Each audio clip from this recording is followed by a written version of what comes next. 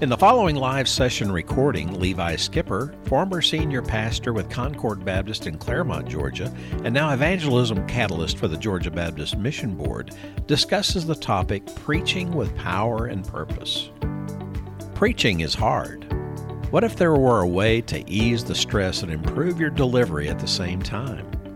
Join us as we discover ways to be more purposeful behind the pulpit. Sunday is coming. Are you ready?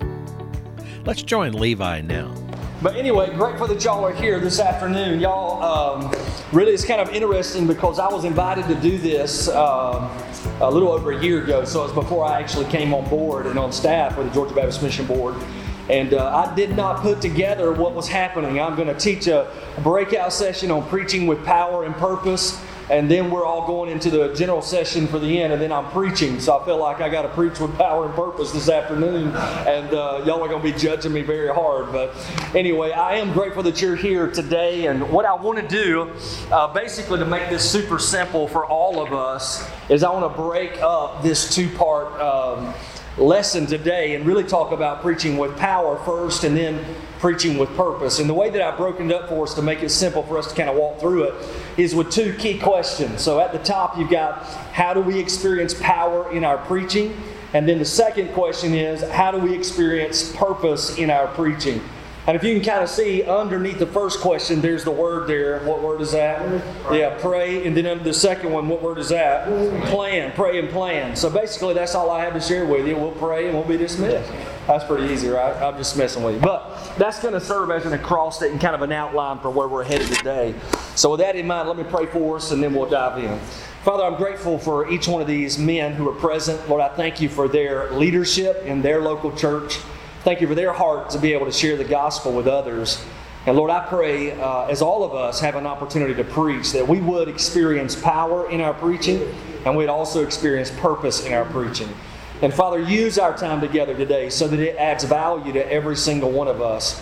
And Lord, I trust that not only will what's being presented add value, but what is received from these guys in my own life will also bear fruit. So Lord, thank you that we have an opportunity just to talk about such an important subject. So be glorified, and we'll give you praise for it. In Jesus' name, and everybody said, Amen. All right, so let's go ahead and dive right in. And I'm not real sure what time this is over. Anybody know what time this ends? So, do what now? Whenever I finish. All right, so 2:45, you're my timekeeper back there, okay? So the first question, obviously, is how do we experience power in our preaching? And pray, so the P in that acrostic stands for personal devotion. Personal devotion. So a preacher does not possess power within himself. I think you guys agree with that, right? Yeah. He receives power from God and God alone. So a preacher needs the touch of God upon his day-to-day life, not simply in his pulpit ministry. Every single preacher needs a daily standing appointment with God. Do y'all agree with that? So this is absolutely huge. Those who preach with power are those who spend time alone with the Lord. And what I've discovered throughout the years, when you get to know a pastor, it's very disappointing to find out that he's a different person out of the pulpit than he is in the pulpit. Right? I love the idea of a guy being the same no matter where you find him. I experienced that when I was in high school. I had a pastor who was a phenomenal preacher, and I would say he preached with both power and purpose. But what I loved most about my pastor at that time was he was the same guy outside of the pulpit. So whenever I spent time with him throughout the week and even went on visitation with him several times, he was always the same. Something about that was just extremely encouraging to me. I always get a little weirded out by those guys who are completely different. Are y'all with me on that? It's like, what's going on with you, man? But anyway, so personal devotion. Now, Jesus modeled this for you and I. In Mark's Gospel, chapter 1, verse 35, the Bible says about Jesus, in the early morning, while it was still dark, Jesus got up, left the house, and went away to a secluded place, and he was praying there. All right, so Jesus went away to a place at a certain time and spent time with his heavenly Father. Now, what's unique about that text to me is what happened the day before that event occurred in the life of Jesus that we have recorded in Mark's Gospel. And that is the busyness of his schedule. So when you read about the life of Jesus the day prior to what we read about him spending time alone with the Lord, what you see is that he gets up and goes to the synagogue, and he stands up and he begins to teach at the synagogue. That's when people begin to say, we've never heard anybody speak with such authority. Y'all remember that? They were flabbergasted is what the text actually teaches. But he's teaching, and while he's in the midst of his teaching, a demon-possessed man shows up. That makes for a crazy sermon, doesn't it? But then he casts out the demon, and then once he's finished teaching in the synagogue, he's immediately invited to go to Peter's mother-in-law's house because she's sick. So Peter said, would you pray for her? Which is interesting, right? If you have a mother-in-law, I'm not praying for mine, are y'all? That was a joke. But anyway, so Peter and Jesus, they go to mother-in-law's house. He prays, she's healed. But in the course of them going to the mother-in-law's house, all of a sudden now everybody has followed. The word is out that he has the ability to heal and cast out demons. So the scripture actually says that the entire city showed up outside that house, and they were there wanting a piece of Jesus, right? Wanting ministry from Jesus. So Jesus ministers, and then the end of the day finally rolls around. And although we know he is God in the flesh, he did live life as a man. And so he would have been, no doubt, absolutely exhausted. So when he goes to bed that night and lays his head down on the pillow, no doubt he fell fast asleep. But what I love about Mark's gospel is that the very next morning, he gets up while it is still dark, goes to a secluded place, and spends time alone with God the Father. And when I read that, it reminds me of the importance in our lives as those who deliver God's Word on a regular basis, how important it is that we spend time alone with the Father in conversation. So just studying the life of Jesus, I just came up with a few things that helped me. We all need to set a time of uninterrupted conversation with God. So Jesus chose early in the morning. The point that I want us to see is that He chose a time. And you and I both need a time in our lives that's set aside for an actual appointment with the Lord. And I always look at it that way. Set an appointment, and if I set the appointment, I don't want to miss the appointment. You with me? It's just like having an appointment to go eat lunch with somebody. You want to make sure that you show up. So we all need to identify a time that we can habitually keep so that we can spend time alone with the Lord in conversation. Jesus also teaches us to set a place where we can actually talk with God. So Jesus left the house, as the scripture says, went to a secluded place. The place was so secluded that when the disciples woke up that morning, they couldn't find Jesus. They went looking for Him, right? So He set aside this place so that He could actually be alone with God. So the point for us really is that we need to take away this idea of needing a place where we can get alone with the Lord personally and actually have a conversation with Him. It was a few years ago that I was invited to go and do a tour of In Touch Ministries. Y'all ever heard of that? It's a little outfit. Charles Stanley. All right. But anyway, so what was unique about it, though, is they walked. It was just a group of us. We were pastors, and they were kind of walking us around, showing us everything. And then they gave us the opportunity to go in Stanley's office, which was exciting, right? I love going in pastors' offices. I like going in and seeing what commentaries they have on the shelf, And I look at all of the commentaries that Stanley has on his shelf, and I'm looking at them, and I've got all the same commentaries. First of all, that's one thing I thought. And I was like, why can't I preach like Stanley? But anyway, I got all this stuff. But then the lady who was leading this particular tour said, what's really unique, though, is this place right over here. And she walks around kind of to the corner of the office, and she opens up a door, and all of us walk, and we kind of poke our head in because it's an extremely small room, and it just had some pillows on the floor, and it had a picture on the wall. And we were like, so what is this? And she said, this is his prayer closet. And the reason that the pillows are there is because his knees are bad, but this is where he spends time alone with the Lord. And I just remember walking out of that, first of all, feeling horrible that I didn't pray enough. Are y'all with me on that? But then secondly, realizing if you listen to Charles Stanley preach, what's unique is sometimes we think preaching with power is that we raise our voice and yell and spit and scream and sweat and stomp. Charles Stanley does none of that. And yet there's great power in his preaching. So what is it that gives him power in his preaching? I think it all goes back to the fact he's got a place that he meets alone with God and he prays. So the reality is, I would say that to all of us. It doesn't matter the dynamic of your voice. It doesn't matter if you spit and scream and stomp or whatever. The reality of a powerful message is backed by a personal walk with the Lord. And so when you and I spend time alone with the Lord gives us power to preach. So I kind of have had this in my life, but just places in our house where I get along with the Lord. So right now, it's on our back porch because all of our kids are getting up to go to school, and they make noise. Are y'all with me? And so I just got this place. So that's where I want to get along with the Lord. I have an appointment with Him each morning, sit along with Him, listen to Him through His Word, and talk to Him through prayer. And this is something that has just been a discipline in my life that really was driven in me as a teenager.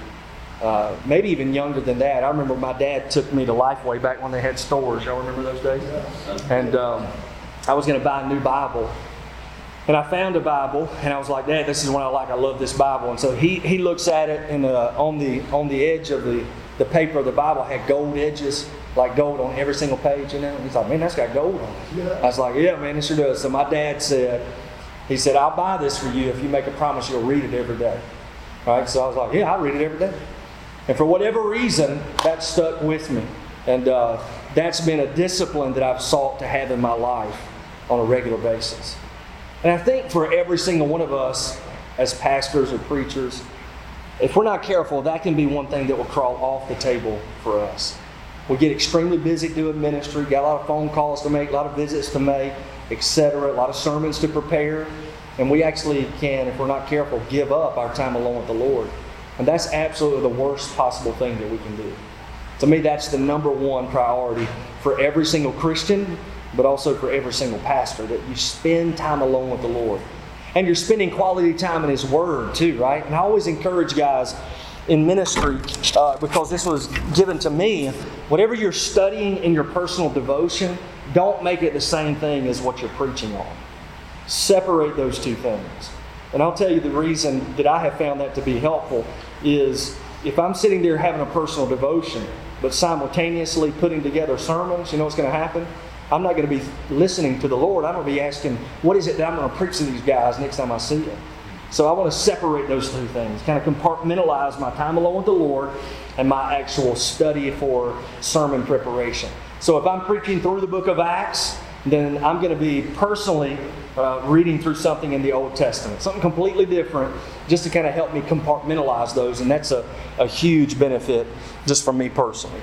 So when we give ourselves to personal devotion, it's going to be reflected in our preaching ministry with passion. Now, the flip of that is true as well. If we're not giving our time to personal devotion with Jesus, then it's going to be reflected in our preaching. That's going to be evidenced in how we deliver God's Word. See, authentic passion in public proclamation is fueled by an authentic passion for Jesus in private devotion. I love this statement. I read it by Dave Kraft in Leaders Who Last.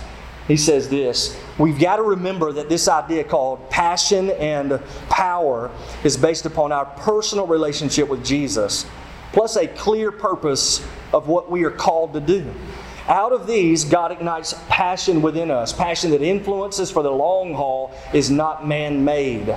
Passion is a God thing, not a personality thing. And then here's another great statement from a guy named Marshall Fernandez. He says, the most powerful weapon on earth is the human soul on fire. That's pretty good, right? And then D.L. Moody was once asked how he became so engaging and passionate in his communication of the gospel. So he responded by saying that before he was to speak, he would go out into a field all by himself and ask God to set him on fire. That's a pretty good prayer, isn't it?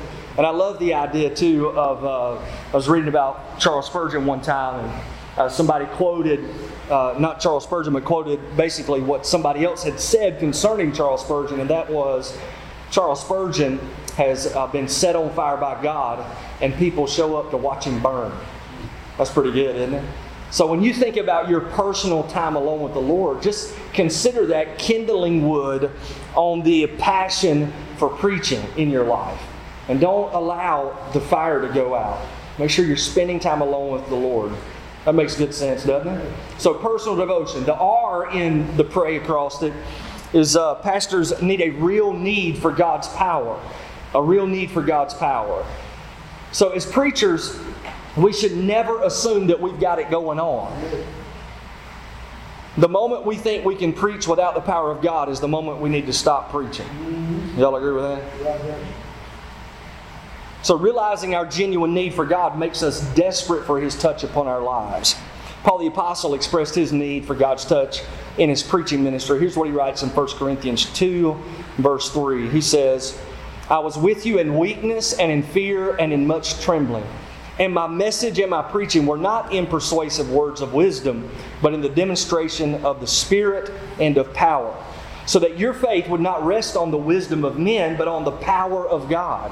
And I love when I read, Paul's ministry, the letters that he writes, because Paul says, listen, I showed up to preach to you and to teach you the gospel, but when I showed up, I came with fear and trembling. I was extremely inadequate. But I didn't want you to rest your faith in me, Paul says, but instead in the power of God.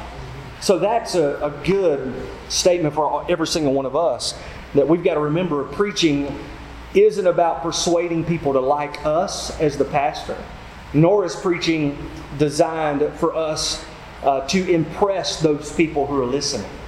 That's not the goal, right? Preaching is about Jesus. Y'all with me on that one? So when your sermon is over with, if they walk out talking more about you than they do Jesus, somewhere along the line we've missed the mark, right? You want them to be in love with Jesus, not in love with you. Now, our adequacy in preaching is not in ourselves, but it is actually in Jesus. Here's what Paul writes, 2 Corinthians 3:5. Not that we are adequate in ourselves to consider anything as coming from ourselves, but our adequacy is from God. So you and I, as followers of Jesus and as preachers of God's Word, need God's power, because preaching really is a spiritual battle. And this is huge, right? Dr. Anthony George, who taught last weekend, I sat in his session. He made this statement, and it stuck with me. Satan unleashes hostility upon those who are preaching Jesus. Right? So if you're preaching Jesus, you've got to know that you are the tip of the spear in spiritual warfare. And you and I have to be prepared for that. And spiritual warfare doesn't just happen when we step behind the pulpit to preach. Spiritual warfare is something we are engaged in non-stop, leading all the way up to that moment of preaching. Now, here's something true about spiritual warfare that a lot of people don't talk about for some reason, but spiritual warfare happens in the context of relationships. Matter of fact, when you read Ephesians 6, you'll read, and y'all know the text where he says, we don't wrestle against, what is it? Flesh and blood, right? But against the principalities of darkness, etc. But before he makes that statement, if you back up in the book of Ephesians, you'll discover he's talking about relationships. So he talks about the relationships that people have in the context of the church. And then he moves into the home, and he talks about relationships between husbands and wives, and then parents and children, and then masters and slaves, as we apply today, employers and employees. And then he says, we don't wrestle against flesh and blood. So what is the deal here? What is Paul really teaching us? He's teaching us that spiritual warfare happens in the context of relationships. The enemy wants to divide our relationship with God, and he wants to divide our relationships with others. And the reason that he attacks those relationships is because the gospel sets sail on the river of relationships. So wherever the enemy can drive a wedge or put a dam in your relationship with that person, he's hindering the flow of the gospel. And because Satan hates the gospel so much, he's going to attack our relationships. So we have to be cognitive of the reality that the enemy is always trying to drive wedges in our relationship. That's why on Sunday morning it's hard to preach if you had an argument with your wife on Saturday. That's also why your wife gets on your nerves on Saturday. Are y'all listening? It's because the enemy knows if I can get in between this relationship, it's going to hinder his ability to stand up and preach tomorrow. So we've got to be on guard at all times as followers of Jesus, but also as preachers of God's Word, to realize our problem is not flesh and blood. Your problem isn't your wife. Your problem isn't that deacon. And if you are fighting them, you're fighting the wrong battle. And as long as you're fighting the wrong battle, you're always going to lose. Right? So we've got to fight the spiritual battle. And that's what Paul the Apostle is talking about in the book of Ephesians. But when you stand up to preach, the spiritual battles that you'll have in your life, same ones I have, right? You have self-doubt. Y'all ever feel this way? It's like, I don't know if I really need to be preaching this. I'm a little nervous about this. Y'all wait. I'm preaching at the end. I feel totally inadequate to preach this afternoon, right? that self-doubt begins to creep in. At the same time, the enemy will, he's the accuser, right? He loves to remind you of the sin that you've committed this week, or to remind you of the sin you committed 5 years ago, right? He's the accuser of the brethren. That's what he does. There's temptations, right? The enemy will tempt you in areas that you weren't even looking for or thinking about. But it's because he knows he wants to distract you from really preaching with power the gospel of Jesus. So he's going to come against you. At the same time, when you and I preach, we're battling the carnal resistance of those who are in the fellowship. So whenever you preach, whenever I preach, there's a spiritual battle that's waging for the attention of every single person in the room. That's an amazing thought, right? You and I can't see it because it's in the spiritual realm. But the reality is the enemy wants to pluck every truth from the heart of those that you are speaking to. So y'all read about that, right? Jesus talked about that, the parable of the seed and the sower. The crows come in and grab that seed. That's what Satan does. Satan is working. The demons are working throughout every single message, trying to steal the message. That's what he does, right? Steal, kill, and destroy. So he's trying to steal the message from every single person's heart. It reminds me in the Old Testament, and y'all help me, I may be wrong on the person. It's either Elijah or Elisha. But the enemies were showing up, and Elisha's servant, I think it was Elisha, servant goes out and is all nervous and comes and wakes up the prophet. It's like, you're not going to believe this, we're all out here, we're all going to die. And then Elisha goes out and looks, and he's like, no, we'll be fine. Why did he say that? Because he saw the angel armies surrounding the camp, right? So there's a unseen spiritual reality all around us. And when you and I preach, we need to be aware that the enemy is at work, but we also need to be reminded that greater is he that's in us than he who is in the world, right? So we're trusting in Jesus really to give the power necessary. But just to kind of throw a few things out there that the audience are dealing with, they're dealing with sinfulness in the pews, right? And some of you know this, right? Because you've counseled some and you're fixing to get up and preach now, and you know what they're going through. I don't know if that's ever happened to you, but I've had sermons written already, manuscript out, and then I had a counseling session with a family or with a couple, and every single thing that's going on in their life is exactly what I'm preaching that next Sunday. Have y'all ever had this happen? I literally stop and I tell them, listen, I've already written a sermon for Sunday. I can pull it up and you can look at it. I don't want you to think I'm talking about you Sunday, but this is what God has for you. You with me? That's huge. So you know there's sinfulness out there. You know there's also stubbornness in the pews. Have y'all seen that before? When you're preaching and people sit there and look at you like you're ugly the whole time, right? There's stubbornness there. There's selfishness in the pew. There's laziness in the pew. I've always been encouraged when I read the book of Acts, and Paul the Apostle was preaching. And y'all remember this story, the guy sitting up in the windowsill, and he falls asleep. What was that guy's name? I don't even remember. Eutychus. Do what?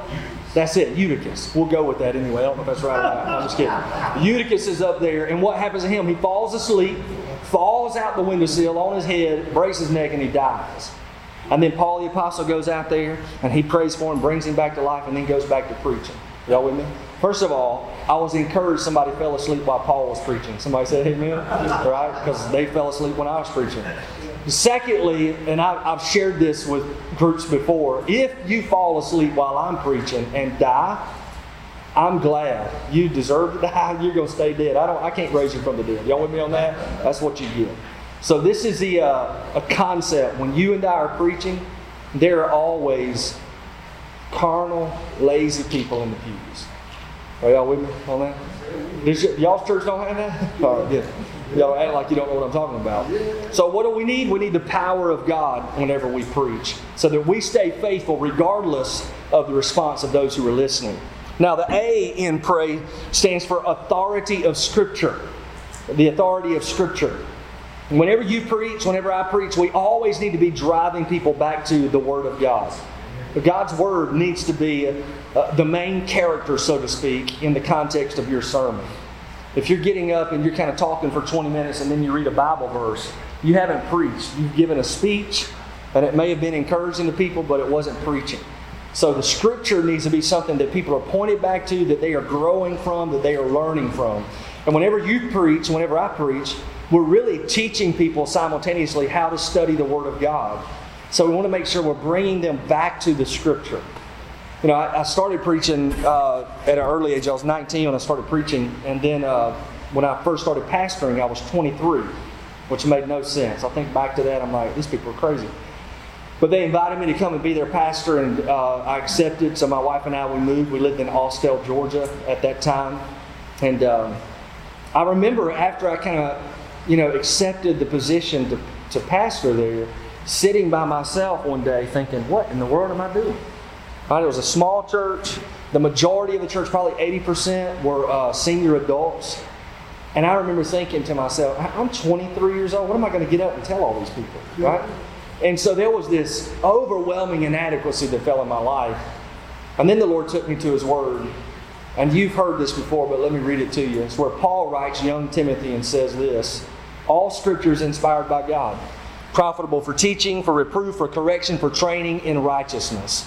Now here's the part that's huge. He says, so that the man of God may be adequate, equipped for every good work. So what did Paul tell Timothy, who was young in the ministry? He said, your goal is not to get up there and share your opinions with the congregation. You share with them the Word of God, and it will be God's Word that will make you adequate so that you can do every single good work that God's called you to do. I love this fact, right? When you think about the authority of the Scripture, this is what we need to jump up and down on as preachers. It's not our opinions, right? Even, pastor and people would come and say, Levi, I want your opinion on, whatever the matter is. I wouldn't give my opinion, right? Because my opinion doesn't matter. So instead, what I want to do is I want to say, well, let's look at what God's Word says, and let's look at this together, right? And so God's Word is the authority, not my opinion. And by the way, when people are looking for opinions, they're just looking for somebody to qualify their opinion, right? And then they can say, well, preacher so-and-so said it, that's what I believe. And that's not the authority. The authority is Scripture. Now, regardless of whether or not you like his, soteriology, John MacArthur is probably the best at this. If you've ever watched him on YouTube with his interviews with Larry King will ask him questions and say, Pastor MacArthur, what do you think about? And he'll ask a question. Now, Larry King's question is, what do you think about? But John MacArthur never tells Larry King what he thinks about the subject. He always goes to the authority of Scripture. Right? So he'll say, John MacArthur, you believe that there's only one way to get into heaven. And then John MacArthur will respond and say simply, Jesus said, I'm the way, the truth, and the life. No man comes to God the Father but through me. So what is he doing? He's never offering up an opinion. He's always pointing to Scripture. And I don't know if y'all know who Ben Shapiro is? All right, so he's a commentator, conservative commentator. He has some great stuff. He's philosophically and religiously a Jewish individual, but he's not a follower of Jesus. But who's he interviewing? Some of his greatest interviews, he brought in John MacArthur. He brought in Ravi Zacharias. And he's asking them questions specifically about their theology. And what I love about Ravi as well as John MacArthur is both of them are always going back to the authority of Scripture. And just for free, I thought it was awesome. John MacArthur used Isaiah 53 to actually share the gospel with Ben Shapiro in this interview. But what is he doing? He's using the authority of Scripture every single time, the authority of Scripture. And that's how our sermons need to be. They don't need to be laced with man's opinion or our opinion. They need to be full of the Word of God. Matter of fact, just a few warnings that we receive out of 1 Corinthians. And I'm just going to give these to you very quickly. But don't preach with words of human wisdom. You'll empty the cross of its power. That's 1 Corinthians 1. Don't worry about lack of eloquence or superior wisdom.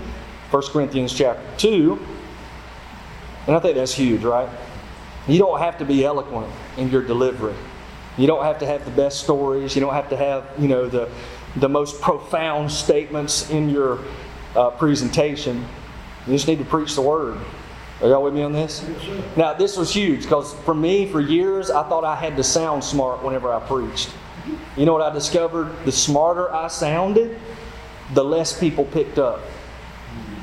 But whenever I dumbed it down, and I'm using that loosely, that term, but whenever I got extremely simple, that's when the Lord really started working.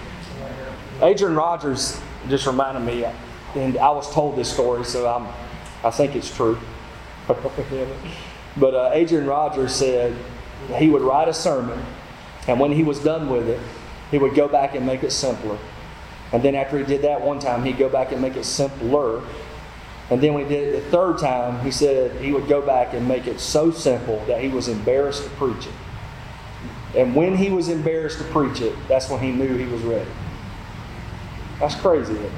Because you think about, Adrian Rogers, you're like, man, that guy's unbelievable preaching. But if you go back and listen to his sermons, they're shockingly simple. But there was great power behind that. God was just using it. But anyway, don't worry about lack of eloquence. Here's another one. Proclaim the testimony about God, not yourself. Focus on Jesus, 1 Corinthians 2. Preach in humility, 1 Corinthians 2. Be careful about relying on clever words, 1 Corinthians 2. Trust the Holy Spirit to demonstrate power, 1 Corinthians chapter 2. So again, just because I have it written in my notes here, no one needs to know our opinions. They need to know the truth of God's Word. That's our role as preachers. Right? We are the postmen. We don't write the mail, we deliver. Y'all with me? All right, which leads me to the why in pray, and that is we need to be yielded to the Holy Spirit. So we need the empowerment of the Spirit of God to use us whenever we preach. Ephesians 5:18, Paul writes this, don't get drunk with wine, but be filled with the Holy Spirit. Y'all know that text, right? And you think about a drunk person. Somebody gets drunk. What's different about a drunk person? Well, the drunk person thinks differently. They see differently. They see double, sometimes triple, right? So they talk differently. They walk differently. Every single thing about a person who is drunk is evidenced in how they behave. You know they're drunk because of their behavior. So what Paul the Apostle does, which I think is unique, is he says, don't get drunk with wine, but instead be filled with the Holy Spirit. So whenever the Spirit of God has complete control of your life and mine, it changes how we think, it changes how we see things, it changes how we talk, it changes how we walk. And this is Paul writing to followers of Jesus, right? Be filled with the Holy Spirit. And then how much more so do we need to be filled whenever we stand up and deliver God's Word? So when you stand behind the pulpit, the reality is you should be a dead man, right? We're crucified with Christ. It's no longer us who live, but it is Jesus who lives in and through us. So we are dead men. So don't be so concerned about what everybody thinks about you, because you're dead. It is the Spirit of God who makes us alive.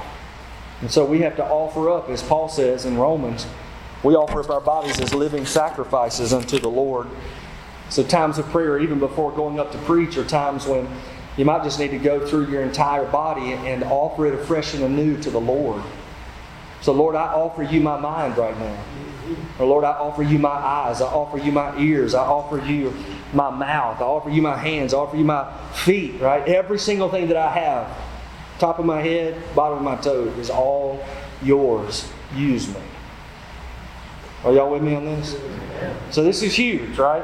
So whenever you preach, whenever I preach, again, we want to make sure that the attention and the focus is not upon us, but instead is upon Jesus. You, nor me, we don't have the power to save a soul. Right? But it is Christ who saves. So we want to elevate Christ. And that's what Paul says, right? I didn't want to come and know nothing among you except Jesus and Him crucified. That has to be our motto. That has to be our heart. So if we want power in our preaching, we've got to spend time in prayer. We've got to have personal devotion, all of the things that we just shared with you. A real need for God, authority for Scripture, and yielded to the Holy Spirit. Which leads me now really to the more practical session, right? So the second question is, how do we preach with purpose? And that's when I give you this layout called PLAN, P-L-A-N, and it's just another acrostic. But the P here stands for planning retreat. So like I said, this is stuff that I've done, I've learned from other people that's been extremely helpful in my life, so hopefully it will be in yours. But the goal of a planning retreat really is to sketch out an entire year's worth of preaching. This is going to enable you to do a couple of things. One, to become extremely focused throughout the year on where you're seeking to lead God's people. And then secondly, it creates margin for creativity and purpose in your messages. So whenever we talk about a planning retreat, I encourage people to go away by yourself. Encourage at least 24 hours, 48 hours if you can do it. As a matter of fact, I'll let you know that the Baptist retreat centers that we have right here in Georgia, all of them have an opportunity for pastors to go to. Some of them are free, some of them are very minimal in cost. But you can just call up, say, I want to come for Monday night, Tuesday night. And it's just a planning retreat. You're just getting along with the Lord, and you're unplugging from everything. So it allows you to focus. You're unplugging from current events. I encourage people to put their phone aside so you won't be constantly bombarded with text messages and emails and phone calls. Turn the thing off. Right? If you want to create a window in the day to check your phone, you can do that, but don't allow that to distract you. But then as you go, here's what you need. You need a Bible. Would y'all agree on that? Right? You need a computer, or at least this is what I encourage people to do. Get a computer with some internet access. And then get a yellow pad, or at least a sheet of paper with the listed Sundays in the left-hand column. Now this is what I do. I get a legal pad, so it's several sheets of paper, but I'll write down the first Sunday at the top left-hand corner. So maybe it's like January the 3rd, and then I go January the 10th, January the 17th. You get the picture, right? So I've got every Sunday kind of written in a line. I group January, I give a little space, and I go to February. Here's all the Sundays. January, February, March, April, all the way through the entirety of the year. So I have them all kind of running down the left-hand column of, it ends up being a couple of sheets of legal paper, but it allows me to see the whole year at one simple glance. And then I encourage guys to make sure that you get local school calendars, right? Because there are things that are happening in the school system that affect Sundays. Have y'all noticed this yet, by the way? Right? You want to know when spring breaks are. You want to know when fall breaks are. You want to know when Christmas break is. You want to know when school starts back. You want to know when school starts in August. So what are those dates? You want to have all of those in front of you. And depending on your context, Concord, where I was a multi-site. So whenever I would go on a planning retreat, I had to get Lumpkin County school systems, Habersham County school systems, Hall County school systems, and White County school systems. You all with me? So we had to pull all of those together so that I could get an understanding of where everybody was going to be throughout the year. So that's the local school calendars I encourage people to grab. Church events calendar. So you may have certain events throughout your calendar year. Some people do homecoming every year. Some people have revival weeks every year. Some people have special events just in their church. They're kind of just for your church. But you want to know what those dates are. And then you'll want to know when your vacation weekends are going to happen. And I always encourage guys, when you sit down with the blank sheet of paper just with the Sundays written on there, go ahead and put in where your vacations are going to be. Choose those first. Now this is huge, right? You're not the man because you preach 51 weekends out of the year. You with me? That's not wise, I don't think. You and I in ministry, we're in a marathon, not a sprint. And I will tell you, I used to think you were the man if you preached 51 weekends out of the year, because that's what I used to do. And then I got rebuked for it. Are y'all with me? Yeah. JoJo Thomas, my associational director up in Northeast Georgia, unbelievable man of God, who's also a member of our church. He came to me one day and said, "You're not taking enough vacation. You need to take weekends off." I was like, "JoJo, what are you talking about?" He said, "It's not good for you. It's not good for you, and it's not a good model for the church." Y'all with me? So I listened to JoJo. He's taught me a whole lot, by the way. I love JoJo Thomas. Now, he didn't just come out of the blue and tell me that, or I'd have been like, "Who are you?" But he and I have a great relationship, so he's just helping me. And literally, I would go back and say, "Okay, these are the weekends that I know I'm taking off for the year." So anyway, you want to jot those down, and then whenever you have that planning retreat, you want a listening ear. That's really the goal. You're trying to listen to God. You want to get along with Him. So the P is planning retreat. And I will tell you, somebody asked me in the earlier session, they were like, "Is it hard to plan out an entire year?" And my response was, I thought that it was going to be. But then when I got there and did it, I was pretty shocked at how simple it actually was. I think I mentally had made it a lot more difficult than it was going to be. But what it did for me when I planned out the whole year was amazing. I mean, first of all, it freed my mind up, right? But it also allowed me to get real specific into things that I was reading and listening to. because I was aligning everything I was listening to and reading with what I knew I was going to be preaching for that year. So I'd be taking copious notes. I would have files for specific things that were coming up that I knew were coming down the line. And when I had an opportunity to sit down and preach, or sit down rather and prepare for the sermon, I had tons of stuff already accumulated over the course of the year. Just very, very helpful. So the P is planning retreat. The L is leverage special series. Leverage special series. So when I think of a series of messages, I typically think of them in two major categories. There are series that are designed for your church members to invite unchurched people. There are also message series designed specifically for your church so that you're training them for a specific action which coincides with our mission. And by the way, every church should have the same mission because we were given that by Jesus, right? We go and make disciples. That's our mission. So I need to have some series where I'm training our people to actually do just that, to make disciples.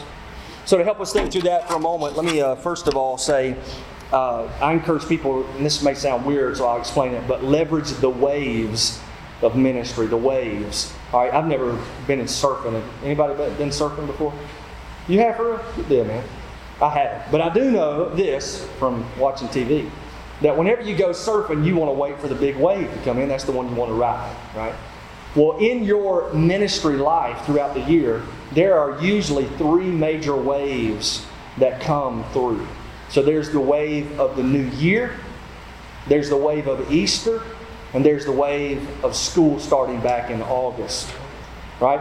And I call those waves because those are the time frames when people will show up who've been kind of AWOL, right? So, summertime is always difficult, so people are in and out because they're on vacation. But August is when everybody gets back into their routine, they get back into school, so everybody kind of shows up. Also, during these particular waves that I've discussed, those are time frames when unchurched people are more likely to show up at your church. So then you begin to kind of ask the question. Each of these waves provides their own momentum. So what is it that I can do? What biblical series can I use to kind of be a hook for those people whenever they show back up? So, a couple of ways that I look at this when I'm planning out a year is I may say, this year I want to preach a series on marriage. I didn't preach one last year, so I'm going to do one this year.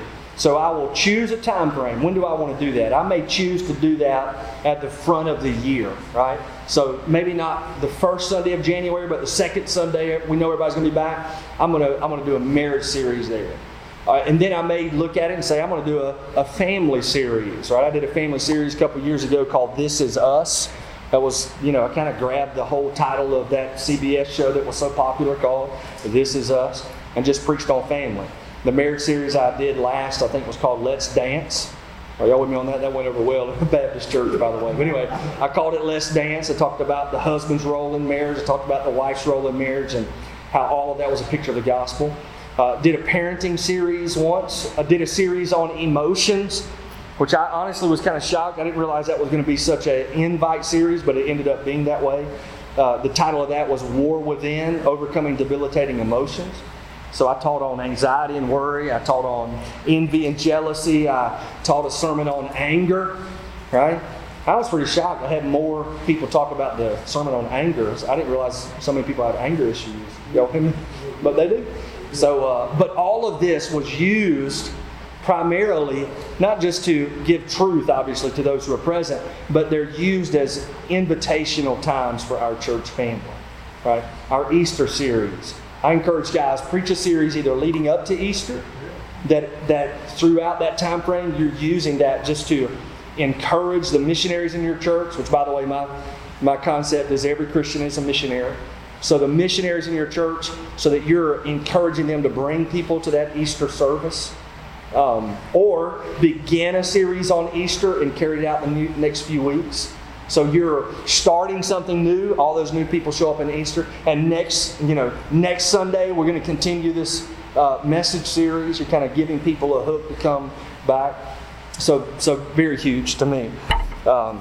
I say a series can be, some people ask me how long should they be. I say 2 weeks, 4 weeks. Some guys are 6 to 8. I guess it all depends on what you want to do. But I don't know if it's my attention span that is short. That's why I say 2 or 4, or if it's everybody else's. But I like 2 or 4 weeks.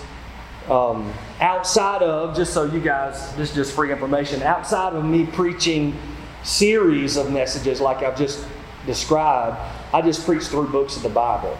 Right, so I'll preach through, I was 2.5 years, I preached through the Gospel of Luke at Concord, right?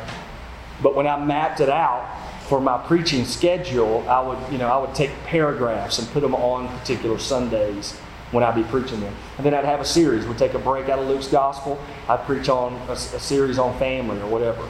And then we'd jump right back into Luke's Gospel the next 6 or 8 weeks. Did that make sense, what I just did? It did in my head. I wasn't sure if it did in y'all's. But anyway, so that's huge.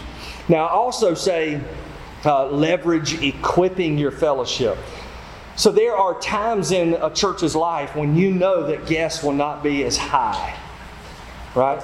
And those times in the life of the churches that I've pastored have been summertime. So in June, typically you have Vacation Bible School. You have summer camps. You've got mission trips that are going on. But then in July, everybody's just going all over the place. Have y'all noticed this? You would be too if you weren't the pastor, right? You'd be traveling as well. But I sat back. I used to get frustrated at that because our attendance went down, and it bothered me. But then I sat back and asked the question, who's actually here in July? And what we discovered when that question was asked is that the majority of our staple leaders were present throughout the month of July. So then I backed up and said, okay, what is it that we can do in the month of July that would really equip our key leaders in preparation for the wave that we know is going to come in August? Are y'all with me? So I would actually use July. We would have a July series going on, and it was all designed for me directly to speak to the leadership of our church. So I did a series, on our mission, which is make disciples everywhere. Talked about what a disciple looked like. Talked about how to make disciples. I taught this deal called No Sweat Discipleship, which, by the way, it's all free, so I'm not trying to sell you anything. But if you need an easy, simple, transferable, timeless discipleship model, nosweatdiscipleship.com. Y'all with me? nosweatdiscipleship.com. And all that stuff that you need is there, super free.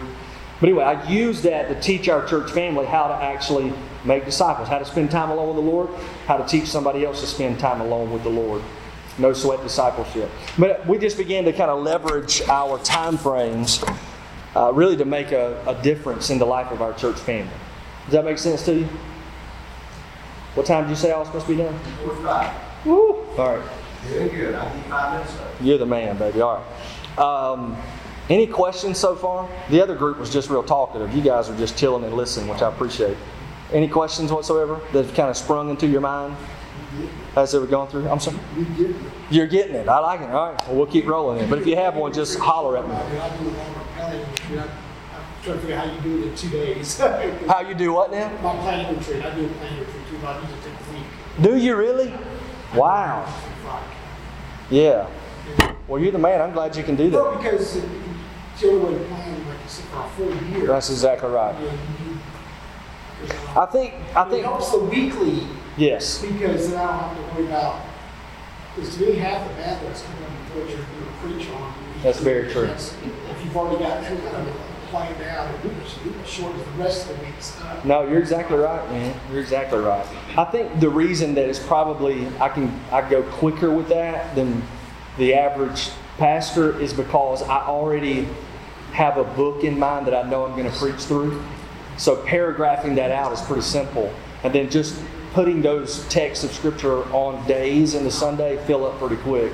So really, most of my attention, so to speak, is focused on what series do we need to kind of go through as a church? What is it that's happening in our church that we can kind of preach on that will be beneficial?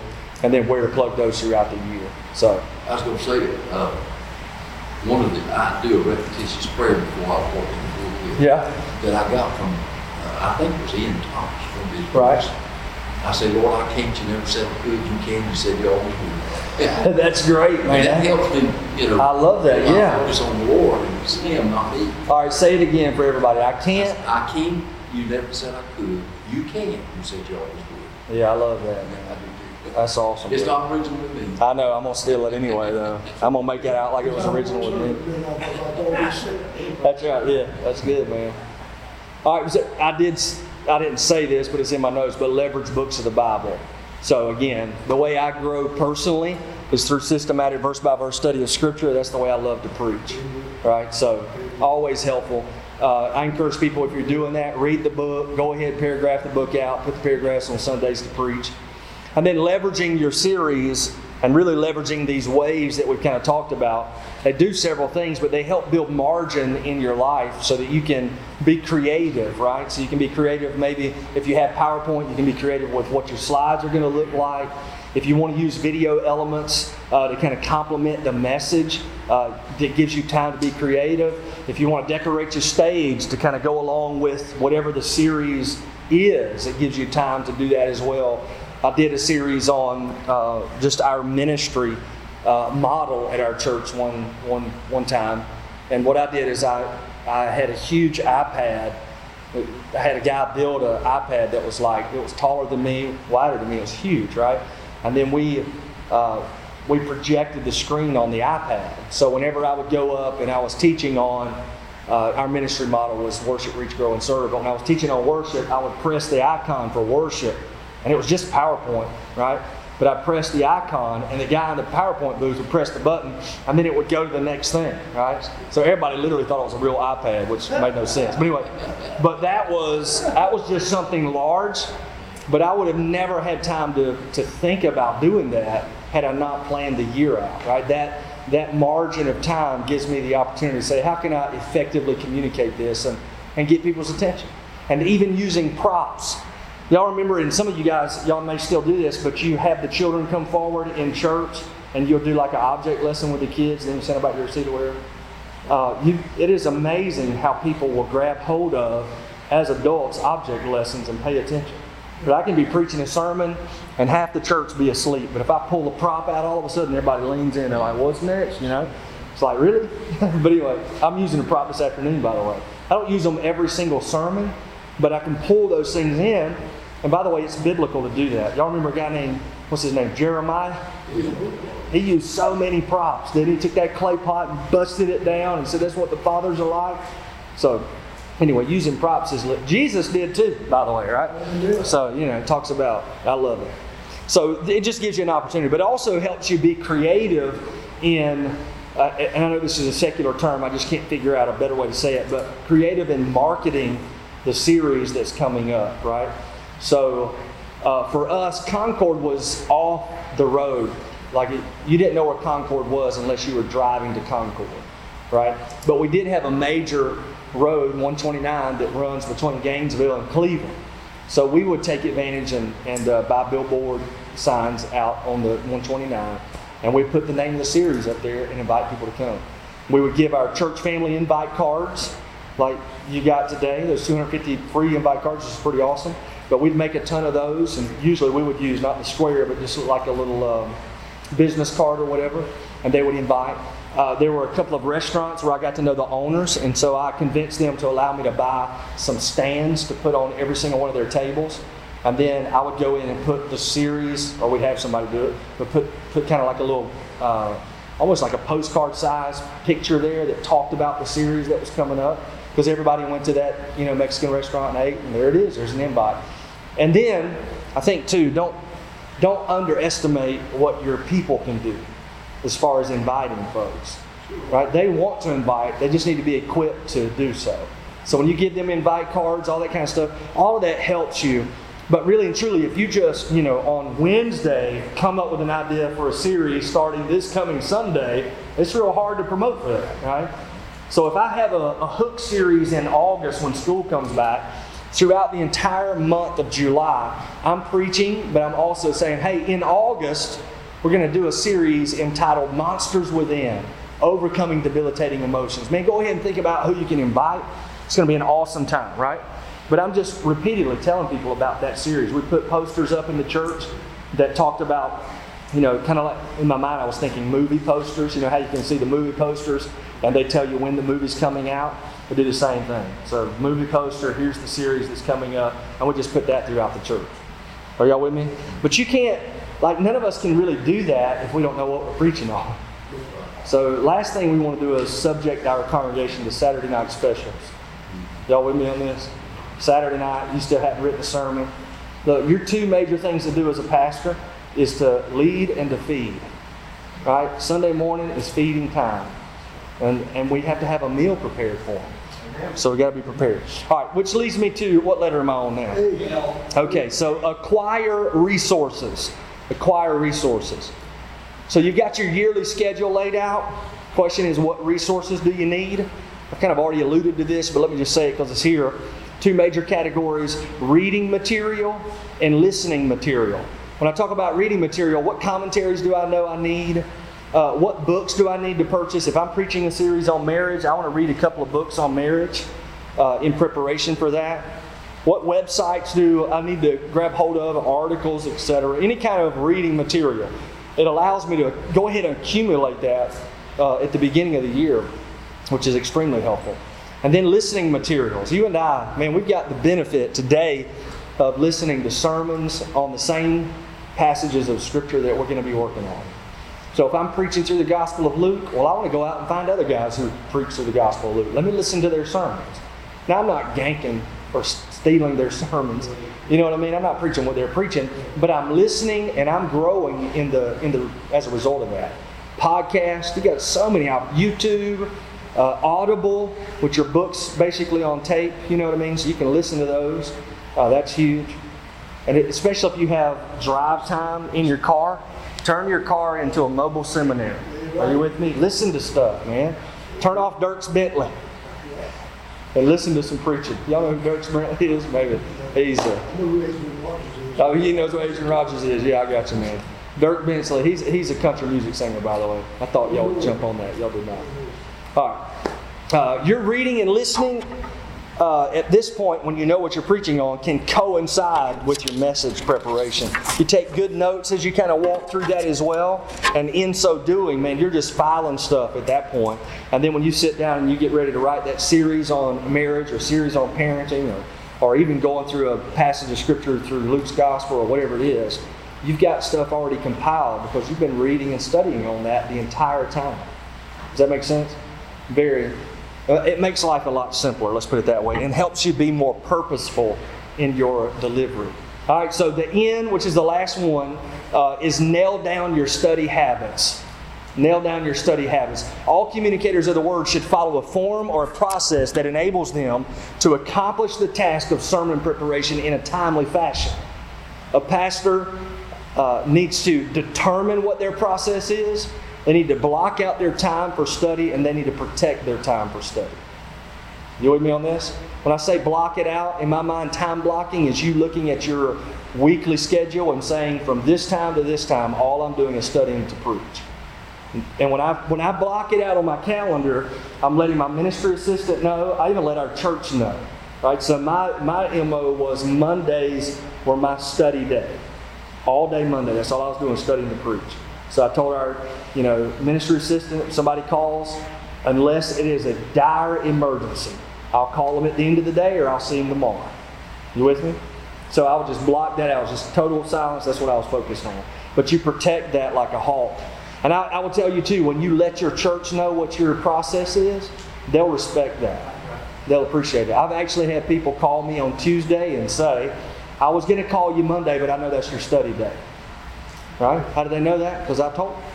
You know what I mean? Just remind them. Hey, y'all pray for me on Mondays. That's when I study to preach. All day Monday. So, Chuck Swindoll. Y'all heard of this guy before? Yes, sir. All right. So I read his book on communication. And I feel bad because I can't remember the title of the book. But it's a newer book. But it was a good one. He actually puts his process in for sermon prep. So let me tell y'all what it is. Here's what he says. On Monday, I read the text aloud. I'm trying to discover the need of the original audience. On Tuesday, I observe the original language, encyclopedias, dictionaries, history references, atlases, and commentaries. On Wednesday, I put together a completed outline and I turned it in for our worship folder. I put a clear introduction with a 15-word first sentence. I didn't know this about Chuck Swindoll until I read this book, but every sermon he begins with a 15-word sentence.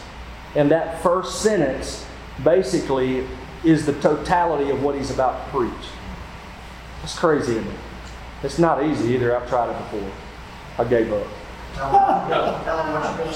Yeah, I know, but he did. I don't know why he says 15 words, but that's kind of like his little 15-word limit is all I'm doing, and I'm writing down in one sentence what the whole sermon is. Pretty impressive. They call it CIT in seminary. What is that? Central? What does that stand for? Central Idea of the Text. That's right. And then, let's see, Thursday, further digging and provision of insight to make each point clear for his audience. Friday is mental review of the message. He says he lets it steep, and then on Saturday he makes the passage and the sermon a matter of prayer most of the day. He sits alone, he reads his notes. Then on Sunday he says he's up early, he looks at his notes, he makes some last adjustments, and then he gets up and preaches. Okay? Now his schedule's different than mine, right? Because he's like every day throughout the week. I don't do that. Do what now? Are you sure now? Yeah. So I don't spend that much time on it. I'm in and out of it. No, I got you. Studying and thinking. I got you. See, I manuscript mine. So Monday, I sit down. I already know what either the series is or the text is, and I don't get up until I've written the whole thing. Right? So introduction, conclusion, body. But in the introduction, this is kind of how I roll out. When I start off by reading the text, and then I go to a word study of the text. And then once I have a word study of the text done, I rewrite the text in my own paraphrase. And then I pull out the key major points of the text. Obviously, I'm thinking through the original audience, the author, all that kind of jazz as well. So context obviously is king. But then once I have kind of the major points in there, then I look at it and play Jeopardy with it, which seems awkward, but Jeopardy is... what is one question I can ask that these main points answer? You with me? And then in the introduction of the message, I create the question. So I'm driving the question with everybody that I'm preaching to. And then the answers to the question are the main points that I'm preaching. You'll see that this afternoon if you don't fall asleep on me. But you'll have a key question in the introduction. And then every point that I give is going to answer that question. And there's something interesting to me about that. Whenever you get everybody on board with a key question in an introduction, they want to know the answer. So it actually causes them to lean in and want to know, well, what is the answer? Just like, how do you preach with power? Well, pray was the answer, but then I gave you the four statements. How do you preach with purpose? Plan, but then I gave you the answer, right? So y'all are writing the answer now. So that's kind of how I put together messages. But I do it all on one day. And then I make the points. I work on those really hard to be action-oriented, to be applicational in nature. That was helpful for me. I had a buddy of mine, his name's Patrick Latham. He and I went to seminary together. But we listened to each other preach on a regular basis. And then we critique each other's preaching. Which, by the way, that'll hurt your feelings. Y'all with me on that? You finish preaching, you think it was a good sermon, then your buddy's like, I didn't know what you was talking about. You know what I mean? But he helped me with that because my statements or my points in the message used to be very non-applicational, right? I would just make a statement and then I would preach on it. Now, it was biblical, but it wasn't an immediate application to the people who were listening. So as I began to work on that, kind of hone that skill of applicational points, that became so much easier for me to communicate to the church. 5 minutes. Sir? 5 minutes. 5 minutes. 5 minutes, let's put it this way. I'm done. That makes it easy, doesn't it? So, this is very true. Yes, sir. That's exactly right. All right, but listen, bottom line is, without the Lord, none of us can preach with power or purpose, right? So, it was an interesting topic I was given to teach on, but I appreciated it. It gave me an opportunity to think through my own preaching as well. So, Listen, thank you guys for coming. Are there any questions whatsoever y'all want to throw out? Some of that scripture you gave, that remember the second hymn, the real need for God's power. You was talking about he would preach the power he was willing to use. 1 Corinthians. 1 Corinthians 2, 3, and then 2 Corinthians 3 and verse 5. Chapter 2, verse 3. That was the one where I was preaching nothing but power. Yes, sir.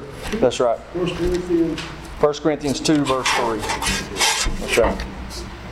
No. Hey, I will tell you guys too, just so you kind of know what's coming down the pike from Georgia Baptist Mission Board, which is exciting, is eventually we're going to have an evangelism consultant in every single region throughout the state. So if you hadn't heard this before, what we're doing is breaking down Georgia into 6 major regions. And so in each region will be an evangelism consultant. And that evangelism consultant is going to be there basically to help raise the evangelistic fervor of churches in his region. But it's also an opportunity for us to have access to pastors and what their real needs are so that we can create resources that actually meet y'all's needs. That makes good sense, doesn't it? But we'll have some evergreen resources that will come out that will be true basically at any point in time. But then we're going to tailor some resources to help you guys. So I'm excited about the days ahead and seeing what the Lord's going to do. Do you have your hand up? Yeah, what's your role? Well, I'm the catalyst of evangelists. I know, right? So I'm basically the director of evangelism for the state. So the 6 guys who will be evangelism consultants will kind of work with me. That's the team I'm putting together right now. Right? That's a good question, though. I don't know what I do, to be honest with you. I've been there 2.5 months figuring it out. I'm sorry? Everson with you? No, sir. Not that I'm aware of. If he is, I haven't been told. Yeah. So I literally have been there 2.5 months at this point. But we're putting a team together and already got some great resources that we're working on that I think are really going to be beneficial. I told you about No Sweat Discipleship. I just finished writing the content for No Sweat Evangelism. So that will be coming out as well, hopefully by middle of next year. So we'll have all that stuff. A lot of fun, man. All right. Let me pray for you. Is that good? All right. Father, thank you for these guys. Put your hand on them. Continue to use them as they deliver the gospel. Father, I pray for them as they get prepared to preach tomorrow. So, Lord, as they stand to preach, would you just give them unction from heaven to be able to deliver what you desire for your people. Lord, help us to keep in mind as pastors, as leaders, one of our major primary roles is to feed your people. And what a great privilege that is to serve your people the food that really does satisfy. So just use us and we'll give you glory for it. In Jesus' name, amen. All right, bless you guys. Appreciate you, man.